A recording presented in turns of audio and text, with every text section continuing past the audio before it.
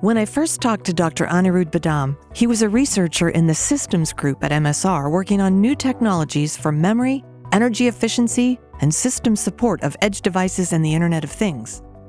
Today, Dr. Badam is still tackling many of the same projects, but is now a principal research scientist in Microsoft's Azure Global Research Group. Whether you tuned in to Anirudh's podcast in March of 2018, or you're just listening for the first time, I know you'll enjoy episode 15 of the Microsoft Research Podcast, Brokering Peace Talks in the Networking and Storage Arms Race. I think that whole notion of being tech-savvy has to go away. Nobody has to be tech-savvy. Tech has to be people-savvy. That's how I want to think about it. You're listening to the Microsoft Research Podcast, a show that brings you closer to the cutting edge of technology research and the scientists behind it. I'm your host, Gretchen Huizinga. There's a big gap between memory and storage, and Dr. Anirudh Badam of the Systems Research Group at Microsoft Research wants to close it. With projects like NavaMem, which explores how systems can get faster and better by adopting new memory technologies, and Hashcash, which brings with it the promise of storage for the next billion, he just might do it. Today, Dr. Badam discusses the historic trade-offs between volatile and non-volatile memory, shares how software-defined batteries are changing the power supply landscape, talks about how his research is aiming for the trifecta of speed, cost, and capacity in new memory technologies, and reminds us once again how one good high school physics teacher can inspire the next generation of scientific discovery. That and much more on this episode of the Microsoft Research Podcast.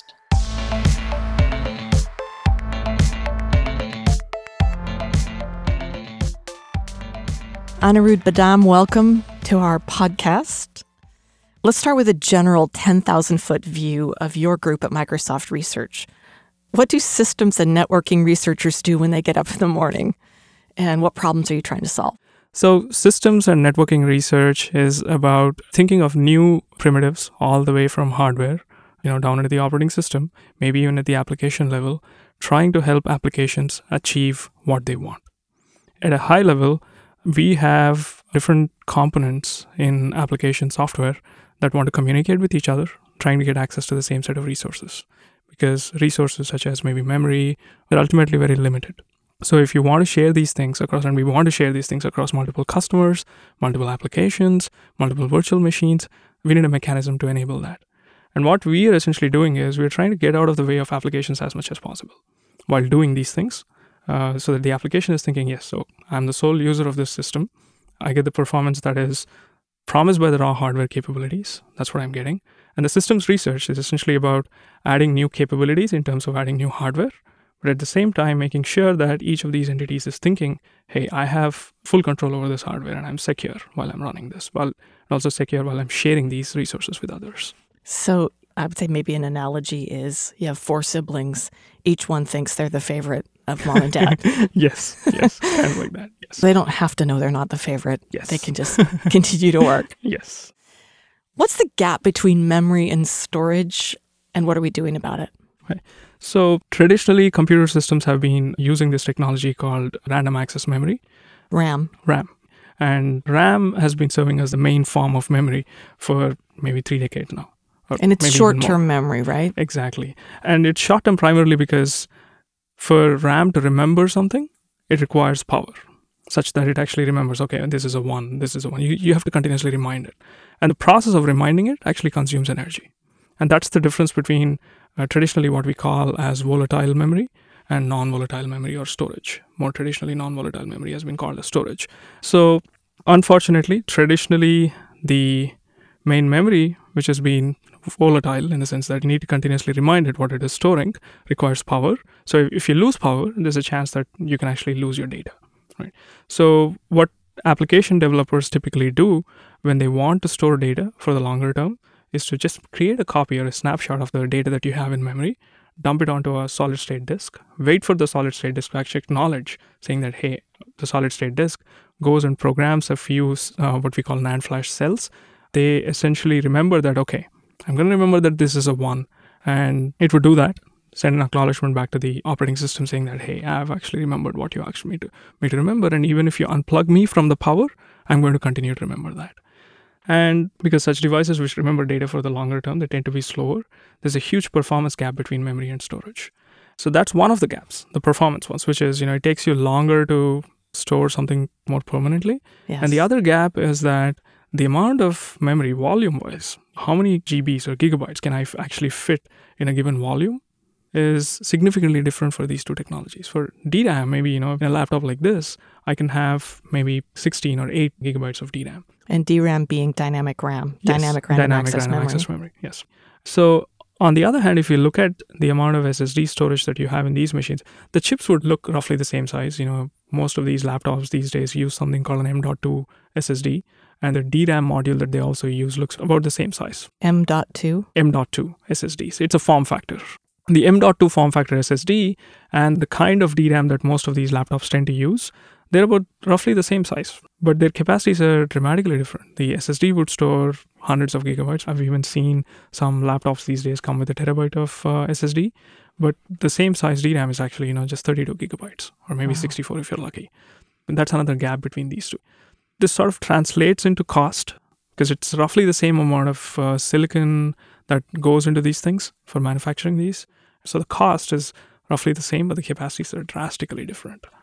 So why wouldn't you just get the one that's got way bigger capacity but costs the same? Good question. So you would want to essentially do that, but it would slow down all of your processing down to the SSD in the sense that, okay, I'm going to edit one line of my Word document. It's going to take you noticeably longer. Every time you type a word into a Word document, you're going to see that spinning wheel. Okay. Is there a third gap between storage and memory that you said one and M2? So capacity is one. There's performance, then there's cost. If you look at cost per gigabyte, for those two chips, you're going to pay roughly the same. And that's really the kicker. So you would probably pay about $10 to $15 per gigabyte for DRAM, and you'd be paying maybe 30 cents or 20 cents per gigabyte for NAND flash. And this, as I said, is primarily because similar amount of R&D has gone into those process geometry developments. It's just that technologically speaking, there is only so many of these cells I can fit in a given area without actually heating it up too much. You talked about an arms race between networking and storage. Yes. What do you mean by that, and who's winning? Yeah, so what has gone on over the last 30 or 40 years is between the power that your CPU has, the power that your memory and storage have, and how fast your networks are, they have evolved at different rates. Back in the 90s or late 80s to where maybe 7 years ago, Intel was making tremendous improvements in CPU speed using all these cool techniques like more caching, out-of-order execution, speculation, so on. And because of these, we were seeing tremendous amount of increase in CPU speeds. So if we go back to the 90s, most of the research was about how do I hit my disk less often. So there was a lot of research on caching, trying to pack as much of your data in DRAM as possible so that you hit your hard drive as less frequently as possible. Because of the speed? Exactly. The moment you start hitting your hard drive, that CPU is underutilized. I'm not running as fast as I actually can. Right? So that way, if you go back to the 90s, CPU completely dominated what our storage devices were actually capable of. Likewise, networks were really slow. People were stuck behind dial-ups. So there was a similar line of research even in networks where they were spending a lot of time in R&D about how do I cache as much of the web as possible. That suddenly started changing right around the time when networks significantly got faster. There was investments in broadband everywhere. And the other side of the networking innovation went on not just in consumer internet, but also in the data centers. So when you actually access a web page, what happens in the data center is there's all these servers that are talking to each other to put together a web page for you. There's immense amount of communication that goes on between the servers of a data center. And even that communication was a significant amount of bottleneck back then. And I want to say maybe, the early part of this century is when significant amount of R&D investments were made in intra-data center networking. And the results of that, today we see that, our data centers are capable of networks that are, 40 gigabit per second. 40 gig Ethernet, as we call it, is commodity now. When I say commodity, I mean to say that the cost of these technologies is low enough that we don't have to say that, only the high-end banks and all these trading shops are the only ones who can afford it. Everyone can have it. Everyone can have it. So now networks started getting significantly faster and storage was, still lagging behind. So this is what happened in the data centers. People were talking about, instead of fetching the data from my local hard drive, I have only, 32 gigabytes of DRAM in my own server. But networks are fast enough that I can access 100 different servers. Each of them have 32 gigabytes of their own data. So now I have scale because networks are getting faster. You could think of remote memory as somehow, local memory. That's what is happening in our data centers today. That's when significant improvements happened in the storage world, which was when NAND flash-based SSDs started maturing out of research, and people started, doing research and scaling it up, saying, okay, I have maybe 1,000 cells today. How do I make them into 1,000,000 cells or, a billion cells? Mm-hmm. And once they figured out how to do that, they became cheap enough that, hey, I suddenly have something that sits between DRAM and hard drives. Hard drives are probably 1 million to 10 million times slower than DRAM, and SSDs were 10,000 times slower than DRAM. That suddenly meant, fresh air. Finally, I don't have to worry so much about hitting the hard drive. Maybe I can put some of my really important information on an SSD and not worry about my DRAM being too small. So this sort of brought SSD back into that arms race where it could tell the computer networking folks that, hey, you know what? We don't have to be paranoid about, worrying about storage at the rate that, I'm actually thinking of using my networks to go to remote servers.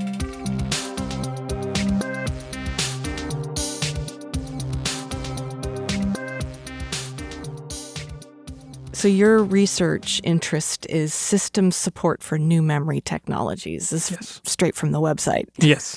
Yes. And you say the field is exciting and rapidly evolving right now. Mm-hmm. So how have computers and memory technologies changed recently so that researchers are thinking in new ways about how to support the changes? So you start thinking about how do we make faster storage today practical? There have been a lot of efforts into identifying new materials and material science technologies that would help you bridge some of these three gaps that I said, maybe a cheaper version of DRAM, maybe a faster SSD, maybe something that is both, something that is as cheap as SSD and as fast as DRAM. So in terms of this research, it was probably, maybe 6 or 7 years ago, we were seeing material scientists hit a lot of roadblocks in terms of scaling these technologies. They would look really good in a lab, and for some reasons, they weren't able to scale them. And an example of this technology was phase change memory. Still, a lot of researchers are looking into it. It had scalability problems. It wouldn't scale beyond a certain size. But it had those properties of, it is storage in the sense that it can remember things for the longer term. It was not quite as fast as DRAM, maybe, 10 times slower, 20 times slower in some instances, and maybe even 100 times slower for writes versus reads. So we were getting there, but they weren't, increasing in capacity. And some prototypes were as expensive as DRAM, if not more expensive. So they were not practical. So we were thinking, are there practical ways of getting faster memory, faster storage, or larger amounts of memory? Were you thinking technically or in line with physics and chemistry? We were thinking more from systems approaches, thinking, better architecture of the existing hardware components that we have, and laying them out better inside the software that we have so that it feels more like what you want rather than thinking more in terms of fundamental material science improvements. So still using the same materials that Exactly. you had, but making the technological use of the materials better. Yes. Okay. Yes. How's that going? Yeah, so this was 5 years ago when I started work at Microsoft Research. I was thinking of this problem of how do we get faster storage today without waiting for the material science breakthroughs. Right around the same time, I started working with a few colleagues here on this project of improving battery life for mobile devices. This project was being led by Ranveer Chandra. So he was leading this group called Battery Life Improvements for Mobile Devices. It was fascinating for me. So when I started looking at this field of improving battery life, I was reading papers about how researchers were getting 5% or 10% improvement in battery life, and that was considered significant. Primarily because batteries, lithium-ion batteries, they didn't scale as fast as Moore's law would.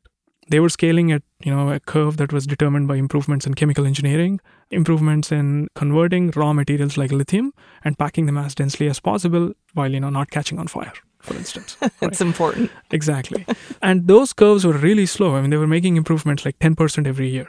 So just by modifying some piece of hardware or software that you have in a mobile phone, if you can get that additional 10%, it's like you've beaten Moore's law. You didn't have to wait for those 2 years, and you have this competitive advantage on your competitor saying that, hey, I have the same size battery, but I can give you 10% extra battery life. Instead of 8 hours, I can give you 10 hours, right? So this was the game.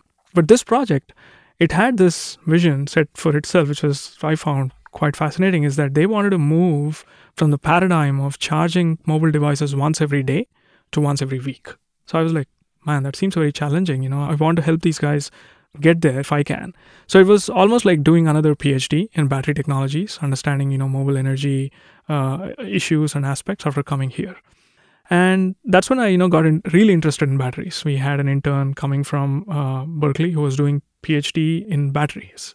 He was probably more my mentor than me being his mentor in terms of he teaching me about how batteries work, what's the state of the art in the batteries and so on. That's when we saw that the cost of lithium-ion batteries has been falling for the last 25 years significantly.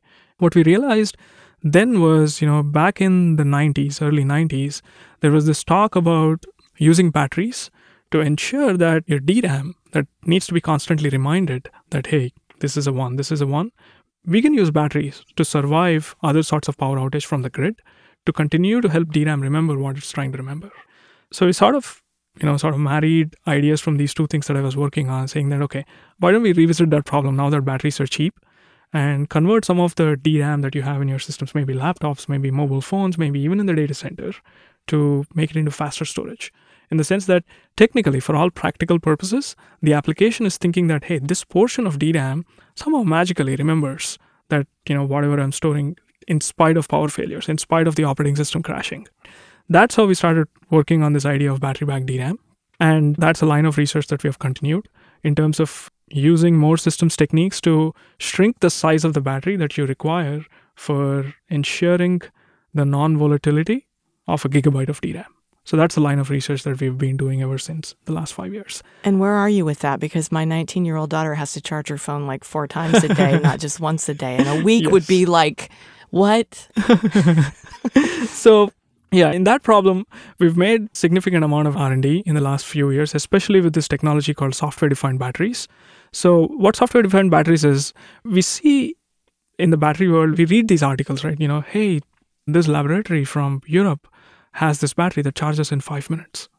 And then, by the time we get to the end of the article, it'll be something like, hey, it'll be, several years before it becomes practical. Right. And what they're essentially trying to say is the battery that we have today, which is the lithium-ion battery, the traditional lithium-ion battery that we use in our laptops, you can think of it as it is being good, reasonable on all the metrics you care about, but it's not stellar in any of those metrics. So I can explain that further, which is that the things that we care about in a battery are how much am I paying for it? How much time does it take to charge? How many years does it last? And how long does it hold a charge? Correct. What's the capacity? How much energy can it actually hold, right? So we were thinking, can we put all of these different kind of batteries that are coming together, somehow combine them using new software and hardware to essentially get the benefits of all of these new batteries? Instead of having 100% lithium-ion battery, maybe I can have 30% of this new battery that charges in 5 minutes, which means that you can get 30% of your charge in just a few minutes. But the moment these batteries that you want to put in the same device that look very different from each other, existing circuitry doesn't know how to handle it. Right. If you've used any electronics or electrical devices, you always see that it's the same kind of battery that goes in. It's 4 AA, 3 AAA. It's never like, hey, 1 AA battery, 2 AAA batteries, and 1 D battery. That almost never happens. That is true. I've never seen that. Circuits can't handle that. Neither can software, because it doesn't know if it's suddenly getting power from these batteries, it doesn't have enough voltage. It doesn't know how to, pick between these batteries for different things. Sure. And that's exactly what we did in software-defined batteries. We tie the batteries that you have to specific tasks that you want to achieve and somehow mask using novel hardware that these are actually different batteries. Are they smart batteries? The batteries themselves are traditional batteries. They're in the sense that there's no circuitry in them. They're dumb. But the system is smart. But the system is smart enough to identify that, hey, the power's coming from, this battery right now. So I know exactly what to do to not confuse the guy upstream who's expecting exactly this amount of power. That's what software-defined batteries is. And that's helping us innovate in terms of, getting you faster charging, getting you more capacity, while not compromising on what you essentially think of a mobile device. How nascent is this thinking? I mean, is it... So we shipped some of the features of software-defined battery in Windows RS2. Yeah. So that the operating system is itself ready to deal with multiple heterogeneous kinds of batteries that you have in your hardware. And the hardware itself, we're helping several different OEMs and several different chip manufacturers to adopt our designs. That's where we're at right now. So is it kind of in a beta stage? Or? I would say so, Okay. yes. The software is in a stable state and ready. The hardware is evolving. Yeah, when I was in sales, I used to say, cheap, fast, good. Pick two. You can't have all three. Exactly. So yes, that's kind of exactly what happens with batteries. In this case, good is, how much charge do you want to have? Fast is how fast you want to charge. Cheap is, I don't want to spend half of my mobile phone cost on the battery. That doesn't make sense. Yeah. But that's great. So the battery technology, that I don't think I would have thought, hey, they're working on batteries at Microsoft Research. I would think of it as a, software, although it is software, but you have limitations with physics and chemistry and all the things. It's a great point that you bring up. On the software-defined battery project, we had 2 or 3 PhDs who had PhD in chemistry, 2 or 3 of them who had PhDs in electrical engineering and circuitry. And, I was in operating systems. We had one person in mobile technologies, Ranveer Chandra. We had people in the entire stack end to end. And it was made possible primarily because of expertise in all these fields that we had to think end to end in terms of this problem. I'm hearing that over and over and over on these podcasts, that people are not just software people here. Yes. It's every discipline, and they're thinking broadly about problem solving as opposed to just, hey, what's the next technical thing we can do? Yes. Right. So that's really cool.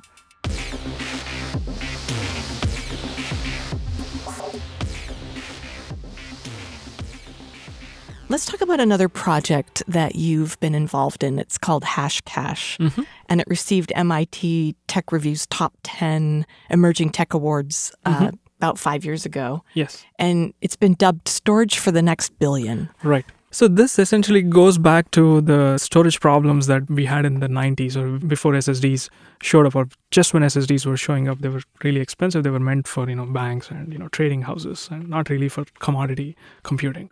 And the problem that we had back then was when we go to places where there isn't high-speed networking available. So places that lack infrastructure. Exactly. Right? Places that lack infrastructure, places that lack stable power supply, for instance. Oh, yeah. So even if you have internet connection, if you don't have power supply that is coming into the grid, then, how do you deal with providing something that is, I want to call continuous access to information, right? So this is necessary for both education sector and other sectors that are increasingly reliant in the developing world on technology.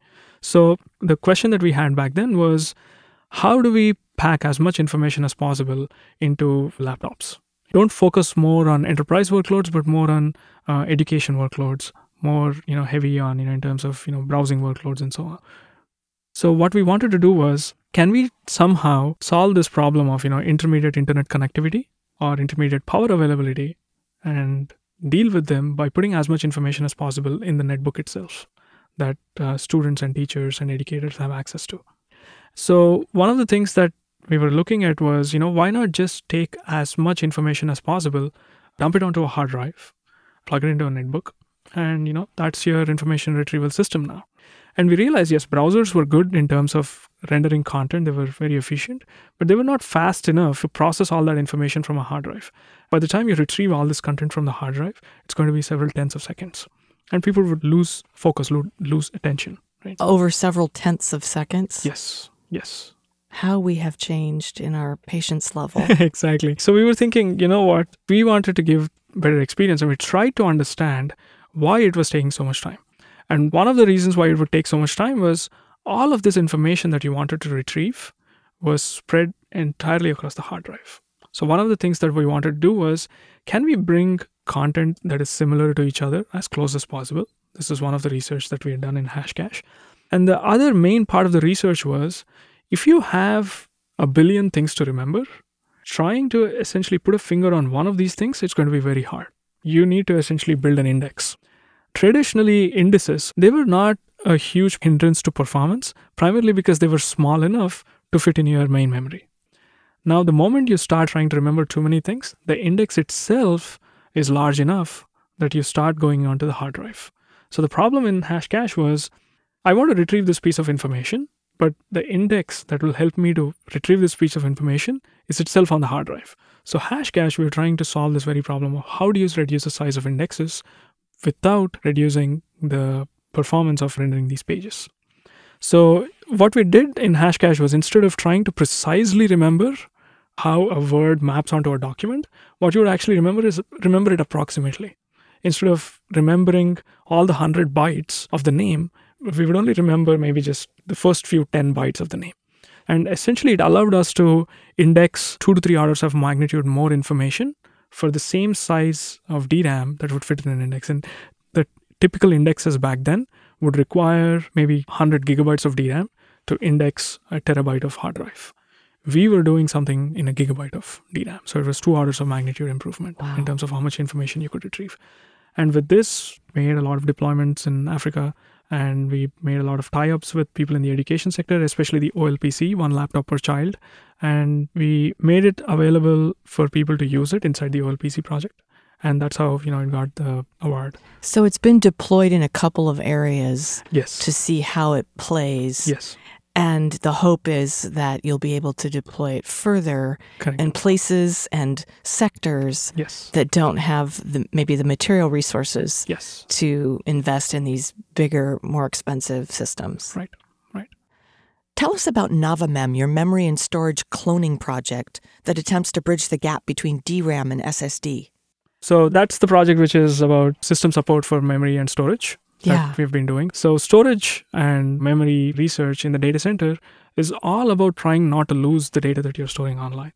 The photos that you're storing online in Microsoft Azure or other cloud services, their goal is to make sure that they never lose your photographs. And the way they do this is by creating copies of your photograph and storing in as many servers as possible.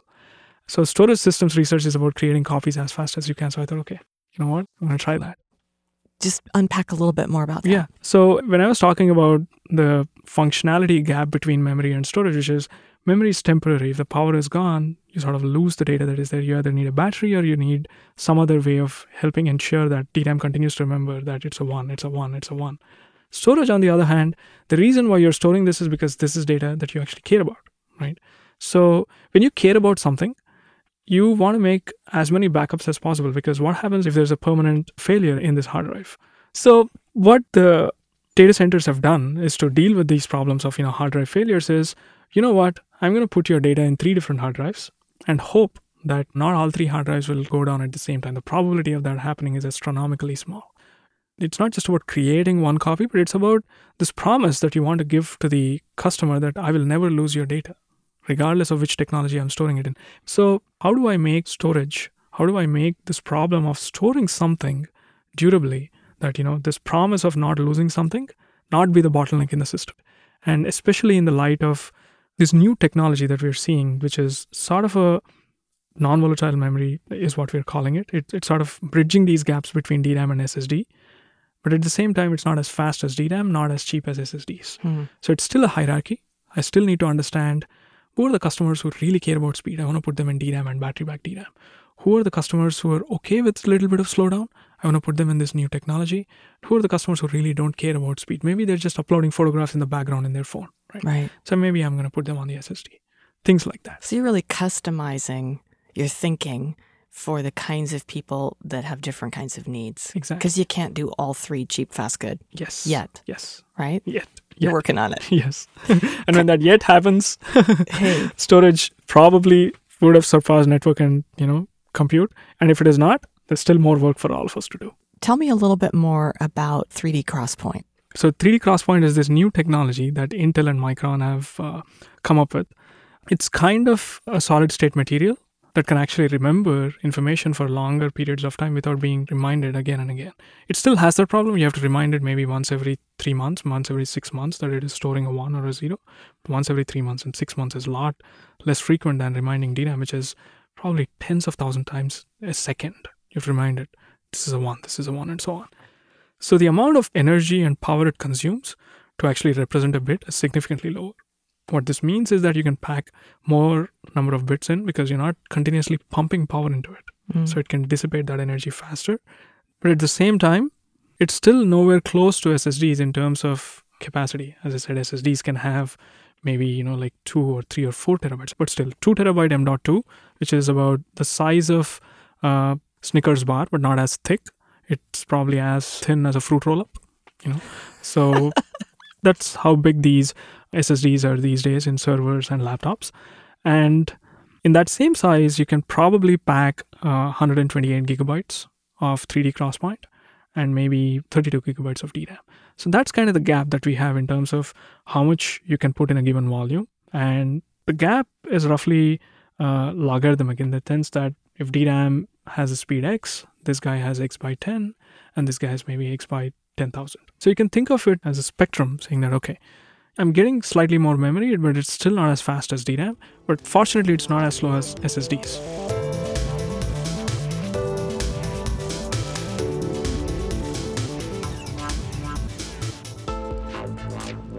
Let's talk about you for a minute.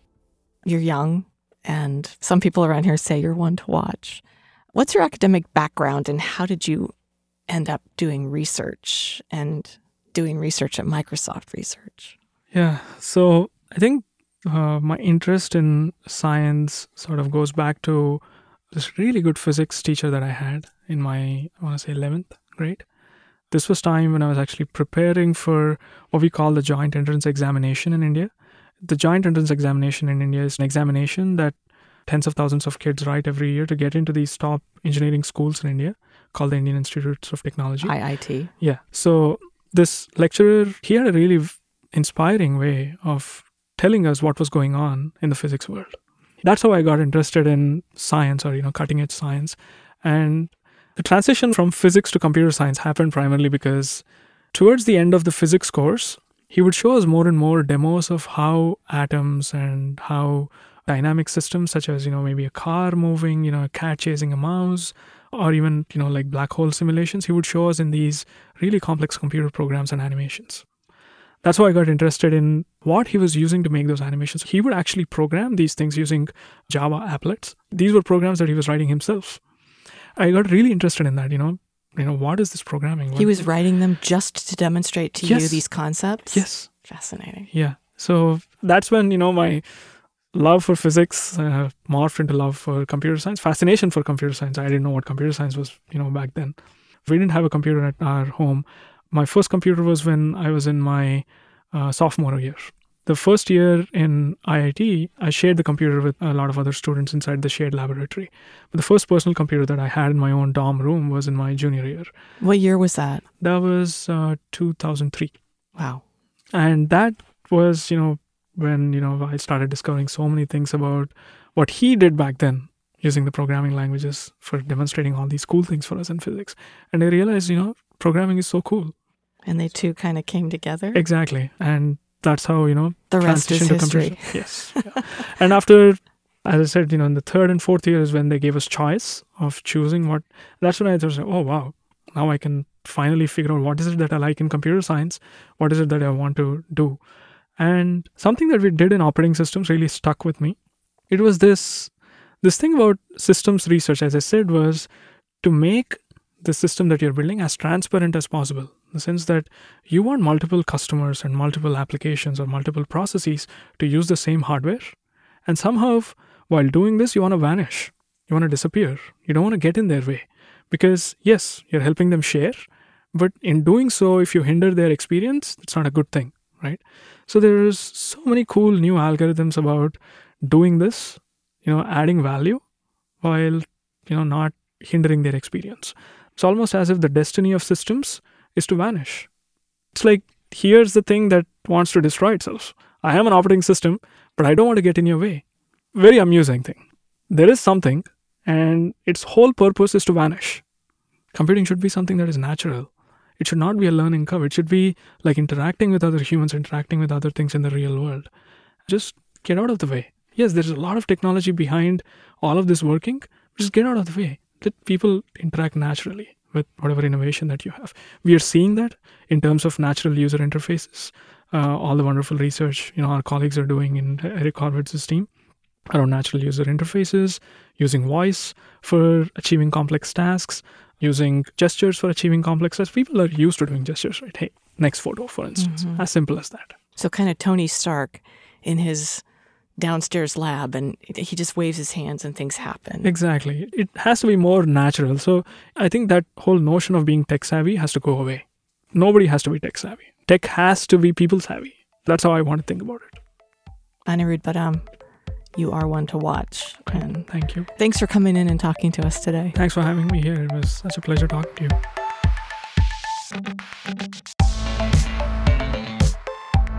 To learn more about Dr. Anirudh Badam and how Microsoft Research is working to close the gap between memory and storage, visit Microsoft.com/research.